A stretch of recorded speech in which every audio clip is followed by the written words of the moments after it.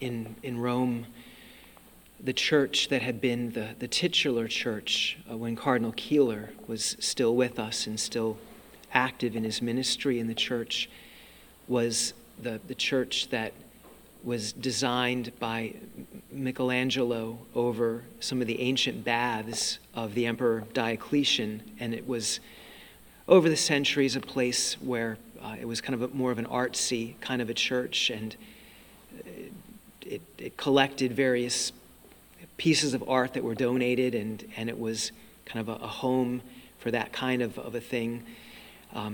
During Cardinal Keeler's time, the Swarovski family, known for crystal, had donated this sculpture called the Angel of Light, and it was a bronze sculpture that was decorated with crystal, which obviously their family and their family business is known for, and it was meant to be installed and in a way that crystal does. It was meant to catch the light and kind of just be illuminated and bring a certain beauty. I think a lot of people weren't sure that it did that. But I thought of that today because we have our Blessed Mother and her Magnificat in the Gospel today, and the beautiful way that she very clearly serves in that way that a beautiful piece of crystal can. Excuse me, we don't see light purely as it is. We only see light when it's reflected or captured in something.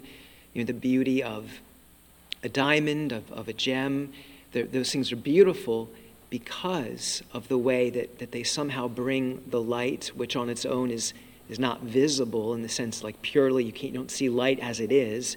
You only see it reflected in or illuminated in something else. But Our Lady does this. We know how a beautiful piece of crystal can suddenly bring a greater beauty than what you would normally see on its own. And when our Blessed Mother, when she says, my soul proclaims the greatness of the Lord, or in the Latin, my soul magnifies the Lord, she does that in this really beautiful way. The work of God, His very love, His presence is somehow made that much more beautiful in her. It becomes real, and we get to see it in her. And so she's not the source of that light, but her very being, her very existence allows this beautiful work of God to become radiant in her. And as we're moving toward Christmas and we're looking to welcome the life of God in us in a deeper and more personal way, that we want His love to become more real in us. We want to experience the gift of that salvation all the more. We're given today just, again, something to be aiming for Christmas in terms of asking for the Lord's love to be at work in us, that like our Blessed Mother, other people might capture or see something of what God is doing in us and through us. So it's that very outward kind of focus again. But to be praying in these days of Advent for the Lord's love to be at work in such a way that we might radiate that light of His love out, that others might see something more, experience something more of God's love in us and through us. That's a beautiful thing to be aiming for.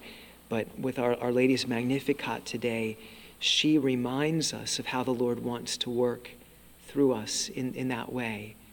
And so allowing our preparation for Christmas not simply to be like, what am I going to get out of this? We want Christmas to bring a new experience for each of us of God's love and mercy and His salvation, yes. But all of that ultimately is never just for the sake of what we get out of it, but especially that somehow the Lord might be made known and loved in a greater way through us. And our Blessed Mother does that. But let's pray and ask the Lord that our heart might be in the same place as our Blessed Mother, ready to magnify him and his goodness and his love through our very lives, that others might come to catch and experience something of God's love in us and through us.